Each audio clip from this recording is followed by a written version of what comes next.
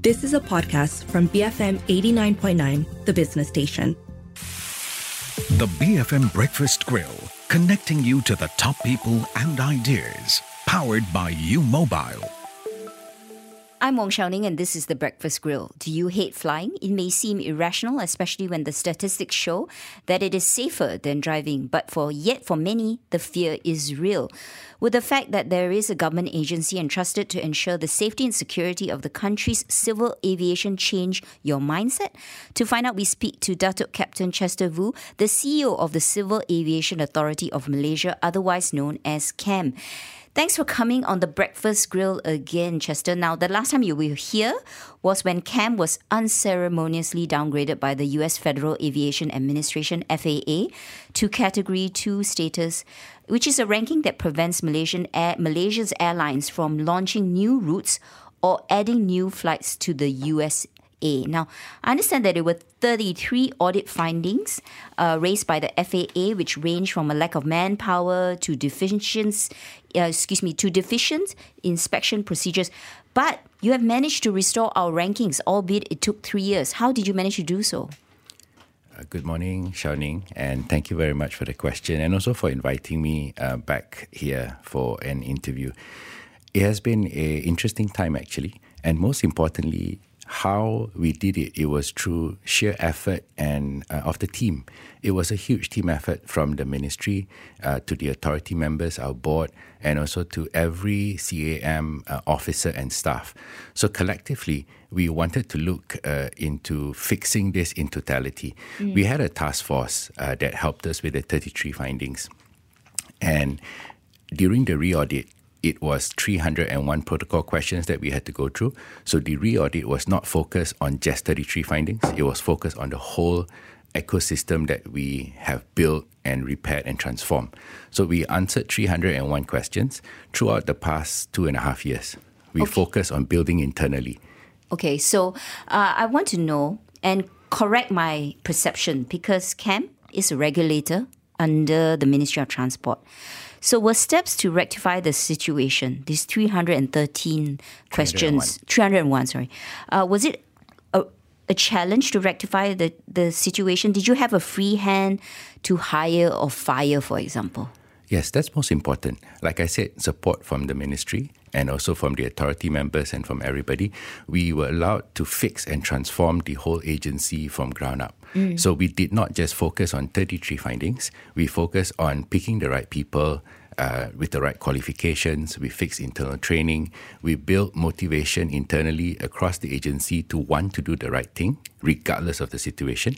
And we fixed our document process, the ability to implement it, and also to show evidence.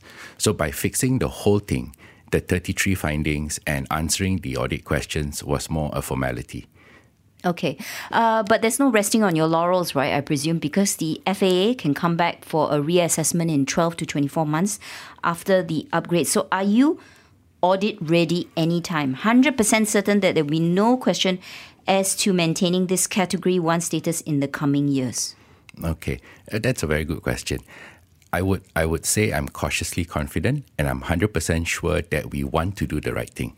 Now, wanting to do the right thing is very different from being able to do the right thing, though. Exactly. So this is where we fix the structures, the pillars, and the very foundation that CAM is built on now. So by having the correct process and documents and implementation methods, we are able to now carry out effective safety oversight for the aviation industry in the country. So what we are focusing on about doing the right thing is by having the whole ecosystem in place with strong structures. With this, we will carry out effective safety oversight with the right document, the right checklist, the right compliance questions so that we keep the aviation industry safe. I see it this way. If we carry out our jobs effectively and we keep the aviation industry safe, anyone who audits us will be able to see that we are doing a great job by doing the right thing. Okay. So it's about fixing the whole thing. All right. So you had to start from the ground zero in a way and build upwards to revamp the whole agency. That's clearly what has happened. But if I rewind to 2019, when this downgrade by FAA was announced, the then PH government, Pakatan Harapan government, had initiated to dissolve MAVCOM, which is of course the other regulator responsible for economic and commercial aspects of civil aviation, to be merged with CAM. Is this ongoing? Because I haven't heard much about this since then. Yes, it's actually still ongoing. The ministry is working on this in a very structured approach. So the instruction from the government is still to merge as planned. So there are a few parts. We're working on the HR part. We're working on the organizational part when these two regulators merge. And most importantly, the merging of the Act. We will have to take the MAVCOM Act and have them included into the CAM Act. So it has to be done in a structured manner to ensure successful implementation. But it's in the pipeline. Okay, what are the benefits of this? Because on the flip side, I did read some articles which said that IATA is not keen on this and that the two bodies should be, kept separate. They should not be merged into one organization. Well, I guess it's on effective implementation. Anything, if it's effectively implemented, will be beneficial, meaning that the national regulator for civil aviation industry will have a safety, a security, and an economic function. Yes. So it's about effective implementation and how well processed we can do this. Okay, so how soon do you think this merger will actually take place? Because 2019, wow, that's like a good 3 years ago. From what I understand, once the work on the Act is completed, it will be brought up to Parliament. And once that is done, we will be able to start implementing the structured steps that has been laid out by the ministry. And you'll be heading this newly merged entity? I'm not sure. However, if it comes into CAM, and I'm in CAM at the moment, yes. Then it will seem that way. But of course, there will be some strengthening of leaders as we strengthen the regulator for more effectiveness. All right. The other thing I noticed from the CAM website is, aside from assuring the safety of Malaysia's civil aviation, another mandate is to ensure the competitive edge within the global aviation sector. Now, how does CAM facilitate this? Is this by encouraging and issuing new air operator certificates to new players like My Airline, which was just granted approval in October this year? Okay. Now, this is very interesting. For the civil aviation industry to grow and to thrive, it is a partnership and team effort between the operator, the airlines, and the regulator, meaning the regulator must be facilitative enough in providing the right documentation, the right information, and know-how into how we approach safety oversight. And the operators must choose and want to do the right thing by building a great organization. Now, when it comes to growth, airlines will need more planes, more pilots, more crew, more of everything as capacity grows. Yeah. So this is where the regulator need to facilitate in terms of timeliness and into the way and the approach of how we do things together to grow the industry. It's a partnership. So it's not so much the regulator checks on the operator and the operator needs to comply no matter what, although that is what's required. Yes. It is a team effort and a work together. Okay, and I understand that the process time for applications for new airlines has been reduced from 12 to 18 months to just 3 months, right? Is this too short a period? Because, everyone is really concerned about safety of new airlines. They have no track record, no credentials. How assured are we that they are, it's safe to fly these new airlines? Okay, it's definitely safe. As long as an operator or an airline holds an air operator certificate that has been certified by CAM, it will be safe. Now, previously, maybe it took 12 to 18 months. But in our new client charter for CAM, in our effort to facilitate, what we do is we either offer technical assistance where we work together with the airline based on a fixed number of hours in assisting them comply and building their ecosystem, or most operators already have a very strong and robust organizational structure. So what they do is they complete all their approval paperwork. When they come to us, what the regulator does is we fix our document and process and included that into a client charter to provide timely service. So what we're doing is we committed to a certain number of time where CAM, our officers and inspectors will complete all our internal processes within 90 days. So there are no shortcuts taken. It's just that CAM works harder. Definitely. Is that the point? I would say CAM works more efficiently. And definitely there are no shortcuts. In fact, we improved our safety oversight. Previously, it was on a 2-page checklist. Now we go on a computerized compliance questionnaire where the operator has to answer every single question that we already monitor prior to the audit. So it is more detailed now.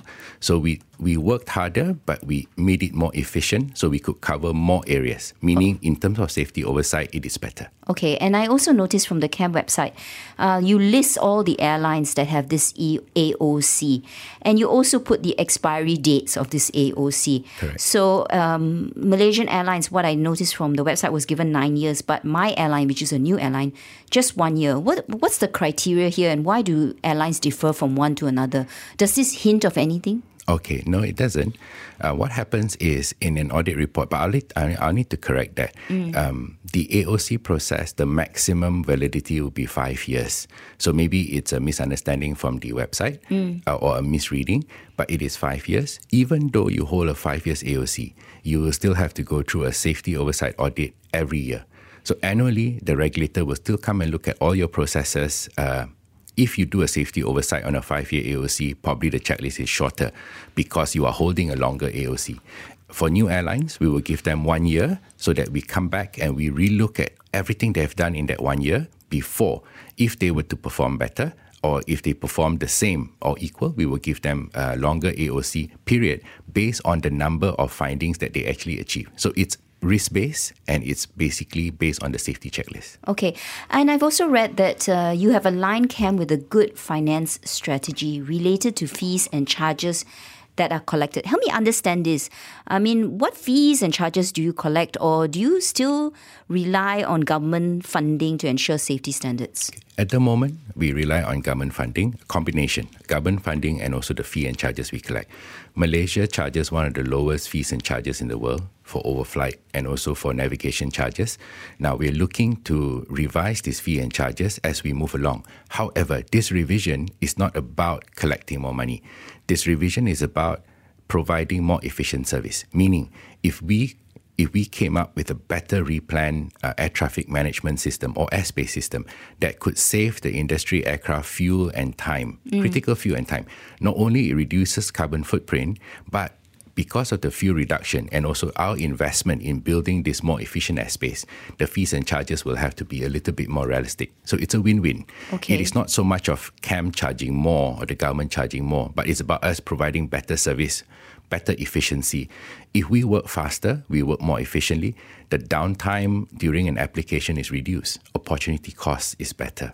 So do you think that the funding that you currently receive from government is sufficient to ensure safety standards? Because that was one of the failings that caused our downgrade, right? That we didn't necessarily have the right people in the right jobs. I understand that there were many vacancies for head of departments during that time. And then one of the arguments is that CAM just couldn't pay commercial rates. Yeah. Currently, the government funds CAM where required, and it is sufficient.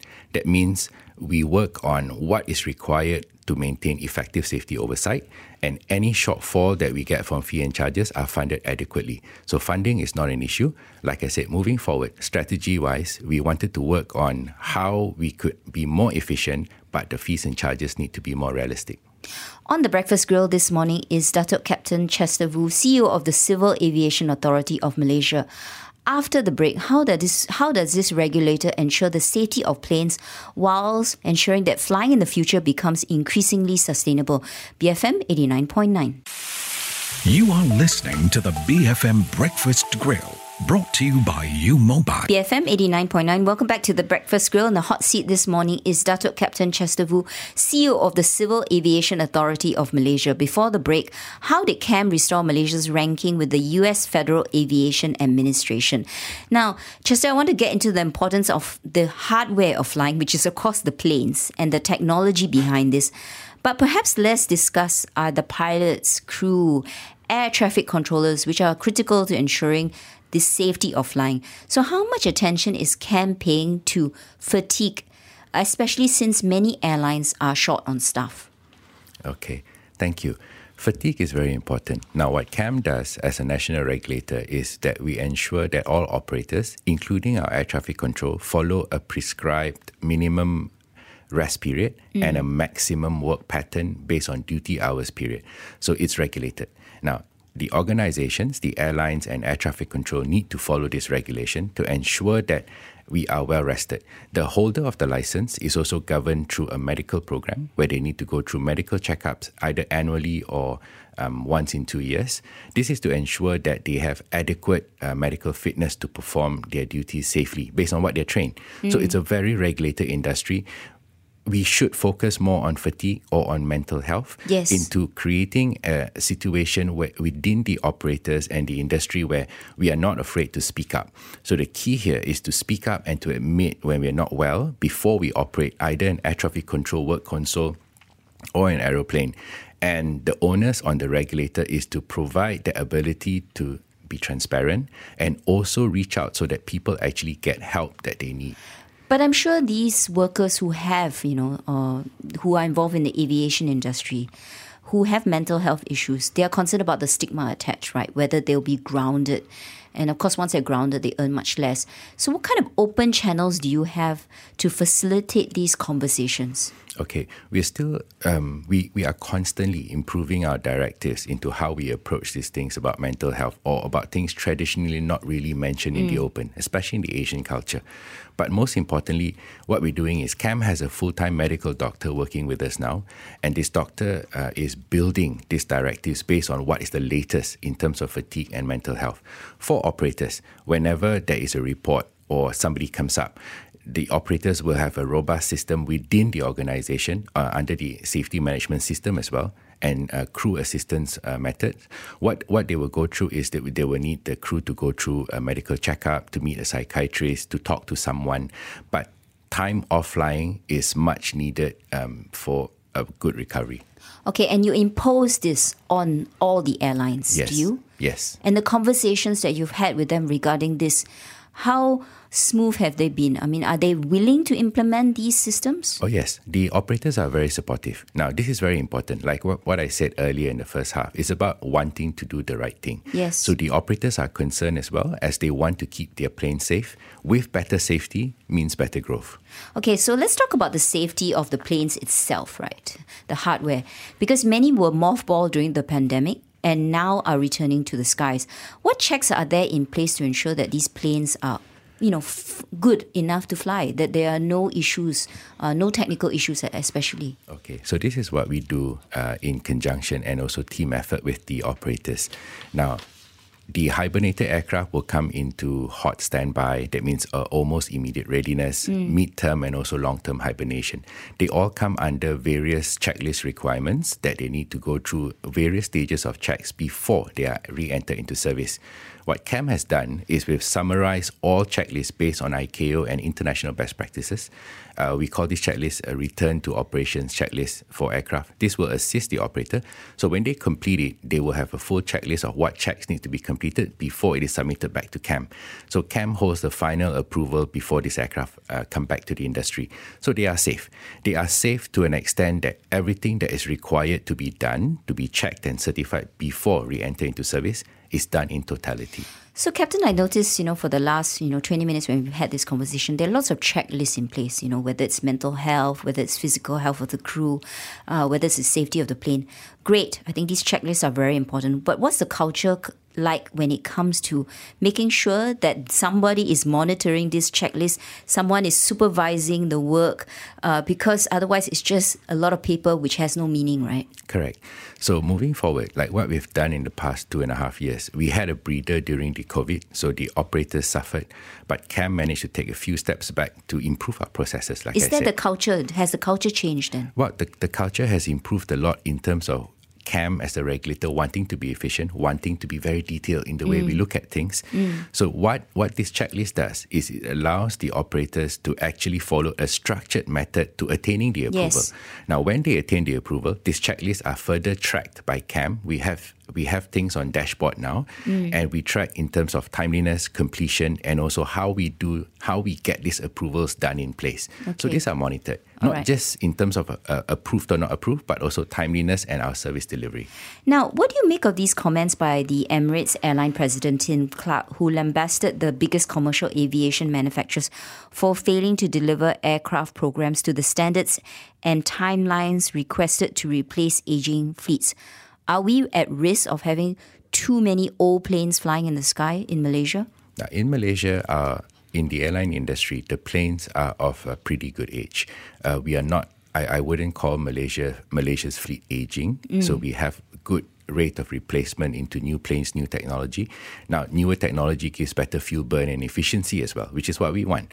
Now, I guess if you talk about delayed timelines, it will be a mismatch between demand, the requirement for huge capacity immediately based on what's actually able. So I guess it's more an expectation and how structured we plan our growth, which in Malaysia, I believe is stable for now. Okay, and you mentioned fuel burn. Related to this, of course, is the International Civil Aviation Organization's goal of net zero emissions by 2050. Is this a contradiction? Because is it ever possible for airlines or the aviation industry to achieve this goal? I mean, and what's CAM's role in this actually? Okay, CAM is now working on, we just called for a very important meeting, which we include all the operators and also related agencies and ministries in order to build a structured roadmap. Now, this roadmap is important. The goal is set in 2050.